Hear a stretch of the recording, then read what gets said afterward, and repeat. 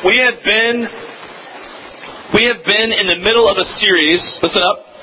We've been in the middle of a series called Why We Should Believe. And we started the series back in September. We called the series back then Why We Don't Believe. And we covered several different topics that we think cause doubt in people's life. Things like suffering. Questions like, how can Christianity be the only true religion? Those kinds of questions that cause doubt in people's minds about the faith. And we transitioned about a month ago. We're now transitioning to the second part of the series called Why We Should Believe. And I'll do a little bit of review this morning before we jump into today's topic. The first week that we discussed why you should believe, reasons for belief, we talked about the clues for God. We looked at Romans chapter 1. We talked about how all of creation points to who God is. And we looked at different clues for who God is through those ideas. Now, I can't cover all that right now because just for sake of time. But that was week 1. The second week we talked about how prophecy points to there being this God, this Jesus Christ that we talk so much here about. And we talked about prophecy that week. We also talked about the problem of sin last week. We said that no other world religion has an explanation for or a solution for the problem of sin. And so today, that brings us to our topic for today. And here's our topic for today. It is religion versus the gospel. Now, before I unpack what that means, you have 2 discussion questions there on your sheet. So go ahead and discuss questions 1 and 2. Go ahead and discuss.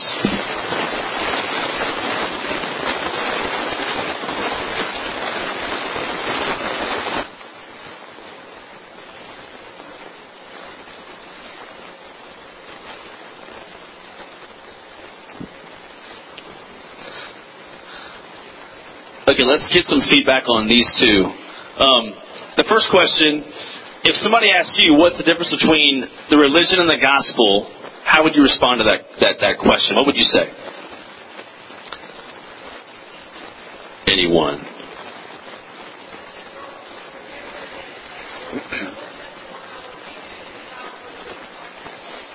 Okay, excellent way of saying it. She said that religion is more about what we do, and the gospel is about what Christ has already done for us. Well said. What else? Was there a hand over here? There was. I predicted it, yes. Okay, so religion can be changed. Okay, so you're saying that religion basically can be shaped sort of in our image. Like if we don't like certain things, we just kind of pick and choose what we want to choose about it, right? Okay. So they can all be interpreted differently. Okay. What else?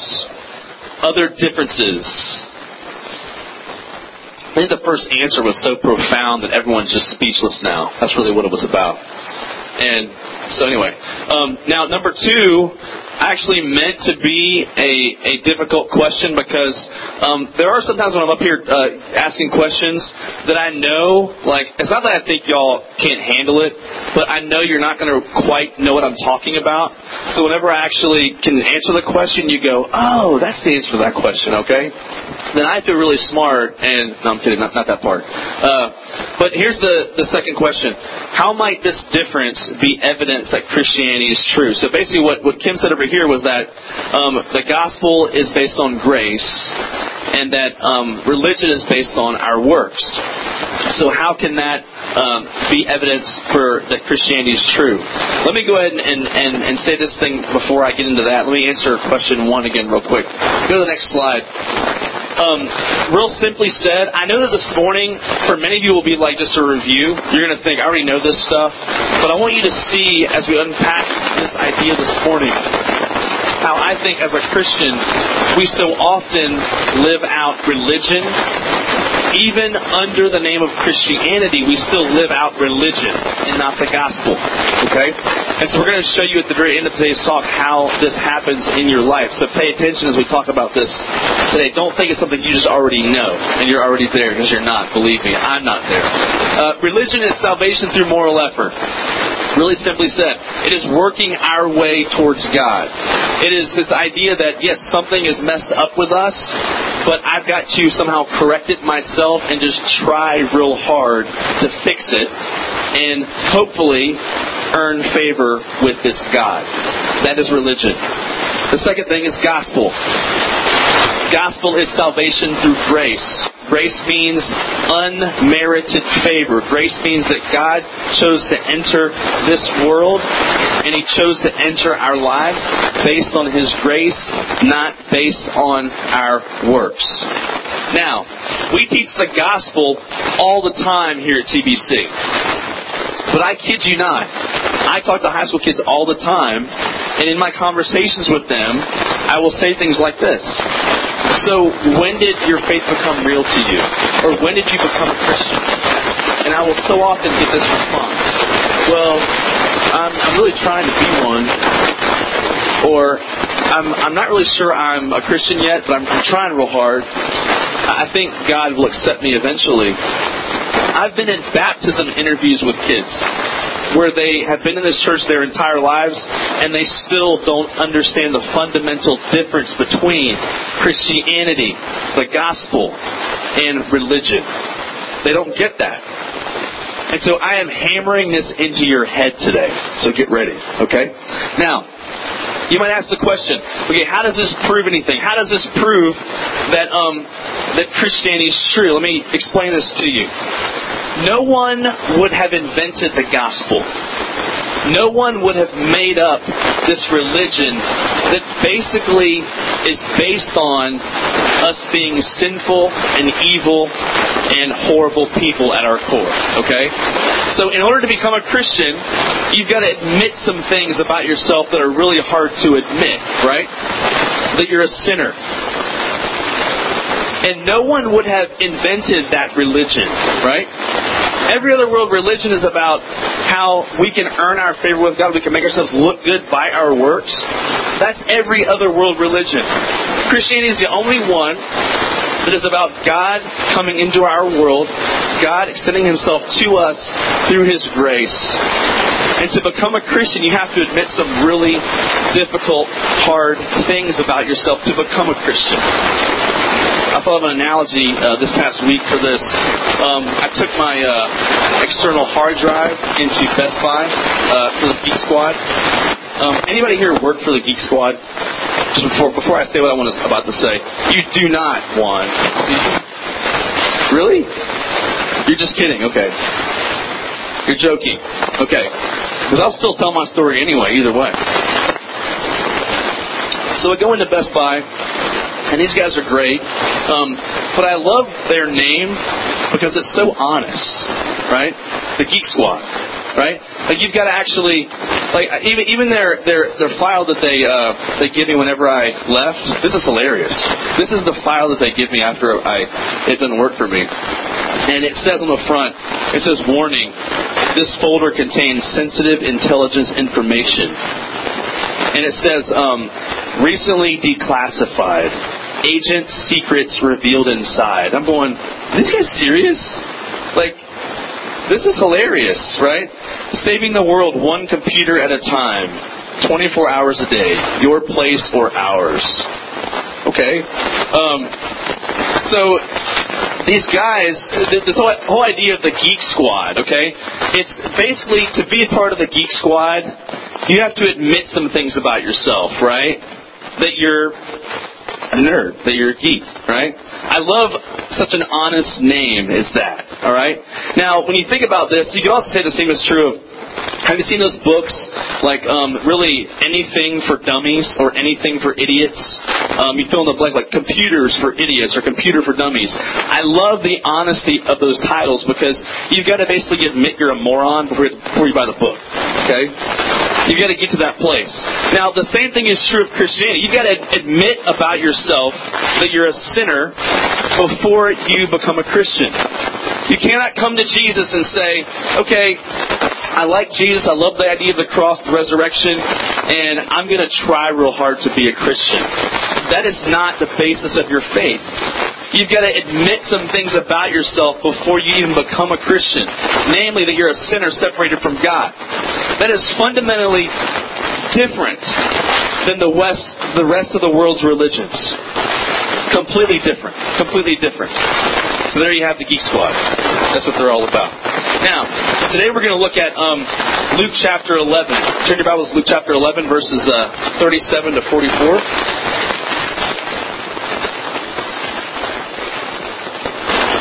And again, I'll tell you that as we discuss this idea this morning, Luke chapter 11, starting in verse 37, as we discuss this idea of religion versus the gospel, many Christians know the gospel, but very few live out the gospel. And you'll see how this plays out.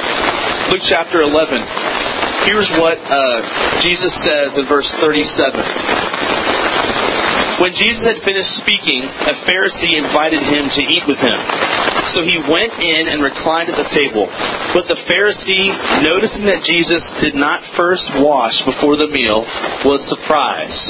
We'll explain this kind of verse by verse so you know what we're talking about. Now the first question that some might have is, okay, who's a Pharisee? What's a Pharisee? The Pharisees were basically Jewish teachers of the law in the Old Testament, or interpreters of the law. So it was their job to stand in front of people and teach, much like I'm doing right now, but also to interpret the Old Testament for the Jewish people and teach them what the law really said. Now the only problem with that was, many of them completely misunderstood the purpose of the law. You see, many of the Pharisees thought that they were saved by obeying the law. But here's the thing with the law in the Old Testament that they didn't know about, didn't realize. The purpose of the law in the Old Testament was not to obey it so you can save yourself, but it was to show that you're a sinner in need of a Savior. And so the idea was that God gave them laws to reveal to themselves that they're sinners, so that when Jesus shows up, they can say, oh yeah, I need a Savior. That's why you're here. But instead what they did is they saw the law as a way for them to earn favor with God. Which meant that when Jesus showed up, they saw no need for Him.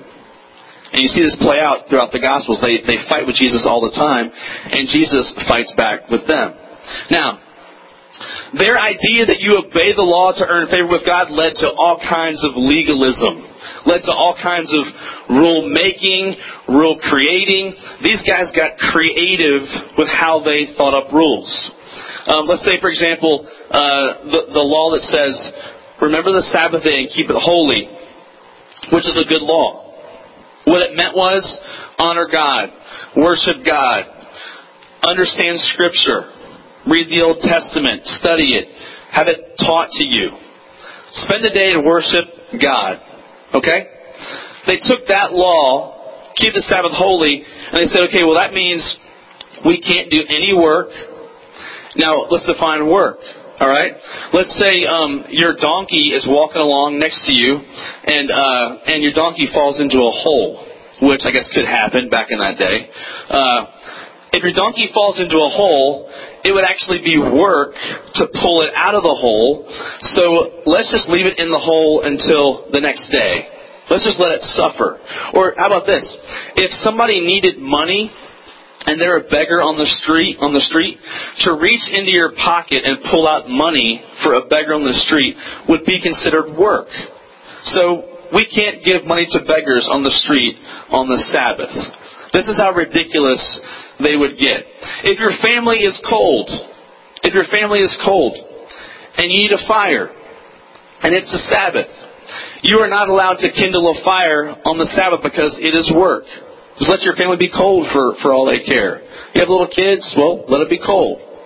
So you can see how they took this idea of the Sabbath and making it holy, and they would build what's called fences around the law. Okay?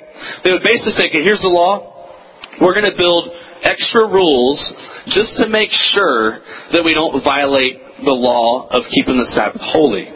Now, I want to tell you how we do the exact same thing today. I can think of several examples. The first one that comes to mind is just the idea of drinking. Okay, now, this is a tough statement because obviously you're high school kids, and I don't think y'all obviously should be underage drinking. That's an obvious thing. So in our culture, underage drinking is sinful, is wrong, it's against the law, making it sinful. But there's also people out there that will say things like, it's a sin to have a drink after you are 21. They'll say that it's an outright sin. Well, the Bible doesn't say that. The Bible says don't be drunk with wine. The Bible says don't get drunk. It doesn't say you can't have a drink, obviously, if you're of a certain age. So what people do today in our culture is they build fences around the law. They add to Scripture. Another example would be tattoos. Another one. I've heard people say things like, well, the Bible says that you're God's temple, you're the temple of the Holy Spirit, therefore that means you should never get a tattoo. Well, it doesn't say that in the Bible. It doesn't say you can get a tattoo in the Bible. Now, you can argue that it might be unwise to get like a tattoo of a dragon on your face, okay? That might not be a good idea just because job interviews, stuff like that. You have to get married eventually. She may not like that, all right? So, you can say that it might be unwise to do certain things. If you have alcoholism in your family, it may not be wise for you to take a drink, maybe. That might be a decision you need to make. But to then say that this is a law that God has placed on us, that is a Pharisaical thing to do. That's what the Pharisees did. There's all kinds of examples of this. I've heard some Christians say things like, we only listen to Christian music in my home. Now, that's fine. That's your preference. That's up to you. It's not like you're sinning if you do that. What I'm saying to you is you can't take something that's not in the Bible and then say, this is a law given by God for everyone to follow, because it's not. Because my question to every family that I've heard say that about Christian music, my next question is, okay, well, do you ever watch TV? Do you ever, do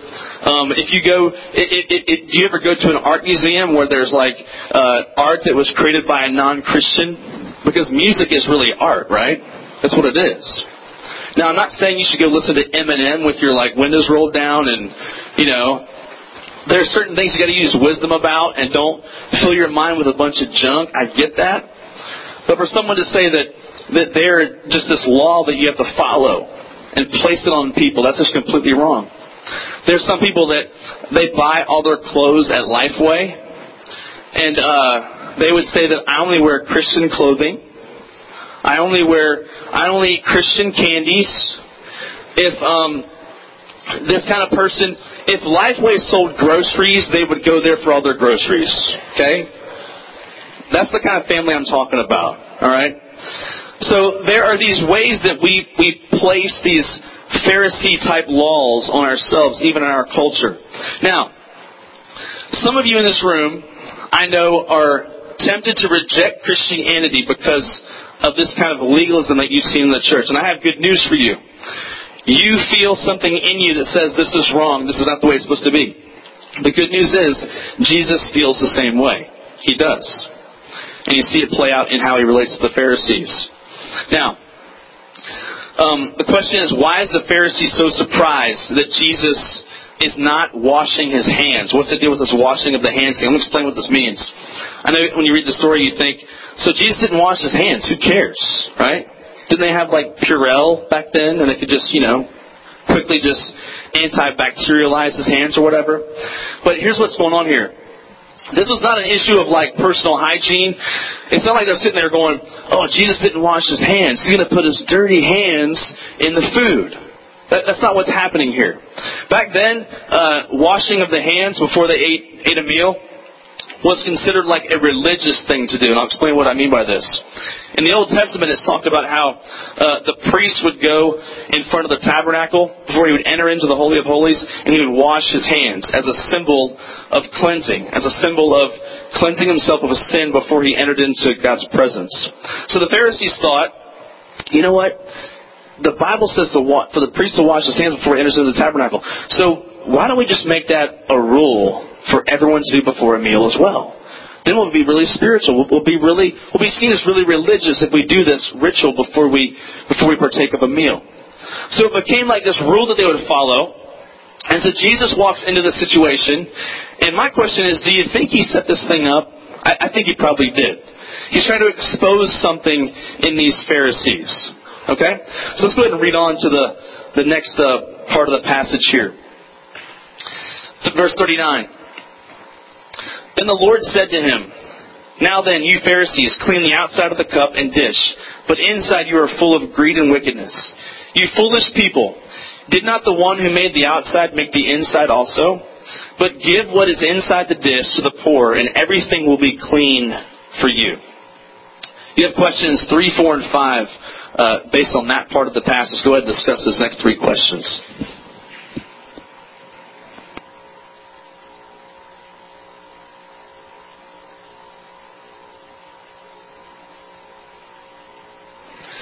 Okay, let's discuss this for just a bit. All right, in this passage, here's what Jesus is basically saying. He's saying to the Pharisees, who cares if you guys wash your hands before dinner, but you neglect the poor? Who cares if you follow this little ritual of cleansing yourself before God when your heart is wicked because you won't give money to the poor? You ignore the poor, but you wash your little hands before dinner. So who cares? Who cares if you have this religious piety about your life when you neglect the real needs of people? This is like the guy who gets caught up in really stupid debates about theology, but then dishonors his wife, is mean to his wife. This would be like, the analogy that he's using here, this would be like using a cup for breakfast. You know, in the morning I have coffee, so pouring my coffee into the cup, and then saying, okay, the cup needs to be washed so I can use it again for lunch. So I'm going to wash the outside of the cup, and then dry the outside while the inside still has like coffee nastiness inside, and then use it for lunch later on. This is the logic that you would never use when it comes to washing your dishes, but it's the exact logic that you use when it comes to your own walk with God, right? You take care of the outside, you pretty up the outside, while the inside remains unchanged by God, unchanged by Jesus. And you think that presenting yourselves to God in that way, you're like, look God, I'm clean. I cleaned myself up just for you. And God's going, the real problem's inside. That's where the sin is. That's where the evil is. And only I can deal with that. In verse 41, it's a confusing statement.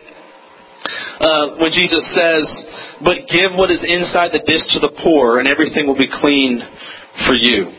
Most of what Christ says makes you go, huh? What's he talking about? Here's what he's saying.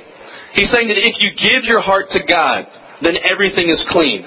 If you start following Jesus, you give your heart to God, then all of your good actions from that point on will be seen as clean to God. Will be seen as good to God. If you try just to do good works and you haven't given your heart to Jesus yet, you're just doing religion. You're just working your way to God, which leads to pride. Religion is outside in. Gospel is inside out. That's the fundamental difference between the two. The next verse, 42, he says, woe to you Pharisees, because you give God 1/10 of your mint, rue, and all other kinds of garden herbs. But you neglect justice and the love of God. You should have practiced the latter without leaving the former undone. If Jesus ever starts a statement with, whoa, like it's always bad, alright? If he ever starts a statement that way, the next statement is like a spiritual backhand to the face, okay? That's what he's saying here. Now, the Pharisees, what are the Pharisees doing? The Pharisees are they're so legalistic, they're giving their tithe even out of their spice rack. So not just their money, but they look at their spice rack and they go, okay, I've got all my spices here. I want to make sure I'm totally in God's plan here, so I'm going to take 1/10 of the dill weed out of this deal. I'm going to take it down to the priest. I'm going to take 1/10 of the cinnamon and make sure, not cinnamon, right? Make sure that 1/10 of that goes down to the priest, and then 1/10 of poppy seeds. Make sure that goes down to the priest. And so they're tithing literally out of their spice rack. They would debate stupid things, all the while neglecting the poor people in their society. So as they're carrying their 1/10 of their spice rack down to the priest to give it to him and look really spiritual, they're walking past the beggar on the street and ignoring him. Just look at the contrast. Look at the hypocrisy of that kind of attitude. Now, look at verse 43. He says, "Woe to you, Pharisees, because you love the most important seats in the synagogues and greetings in the marketplaces. Woe to you, because you are like unmarked graves, which men walk over without knowing it." Jesus is saying that you love the best seat in the synagogue more than you love me. You love how you are seen in front of other people more than you love me. You love to be seen as the religious elite more than you love me. Jesus goes on to compare the Pharisees to unmarked graves. The reason why he did this was because in the Old Testament law, coming into contact with a grave would make someone unclean under Jewish law. So they would put white paint on graves so people would walk around them. So if a grave had no marking, people might walk over it and be unclean without even knowing it. So in the same way what Jesus is saying, he is saying that following the Pharisees is like walking over an unmarked grave. Because following the Pharisees makes you sin against God, makes you unclean without you even being aware of it. Now I want to talk about us for a minute. This is by far my biggest fear for you in this room. Because it is so easy to think that you are following Jesus, but really be following after religion. Even as a Christian, even someone who knows the gospel, if I quiz you on the gospel story, you could say it. You could give me the impact definition of sin. You could give me the impact stories of what you tell little kids at impact camp. But if you really got down to it, many people probably in this room are living out a religion, not living out the gospel. This is my biggest fear for us. So the question is, why should we believe? What sets Christianity apart from every other religion? It's this. It's the difference of grace. Difference of grace. Religion says this. Religion says, I obey, therefore I'm accepted by God. That is religion. But the problem is that so many of us as Christians still live out the gospel like that. You think that because you obey, you are more accepted by God because of your obedience, and not because of what Jesus Christ did for you on the cross. That's religion. Gospel. Next slide. Gospel. I'm accepted by God through what Christ has done, therefore I obey. The whole difference here is motivation. The whole difference here is motive. What is motivating you to obey? And so what I want to do is I want to close out with several questions. I once again went to Facebook and posted just what are some questions that you guys know about that get you thinking about your motives, get you thinking about reasons why you live out the way that you live out your life.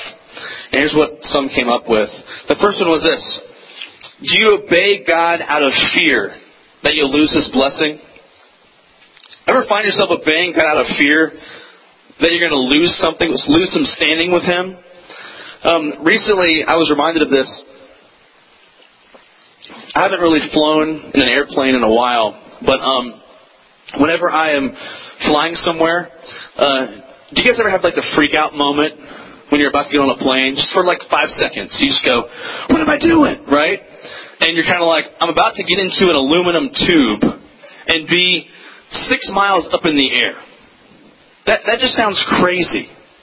And so, when I was a kid, if I was about to board a plane, I would have this moment where I'd be like, okay, did I have any unknown sin today? Is God going to strike this plane down because I'm on it?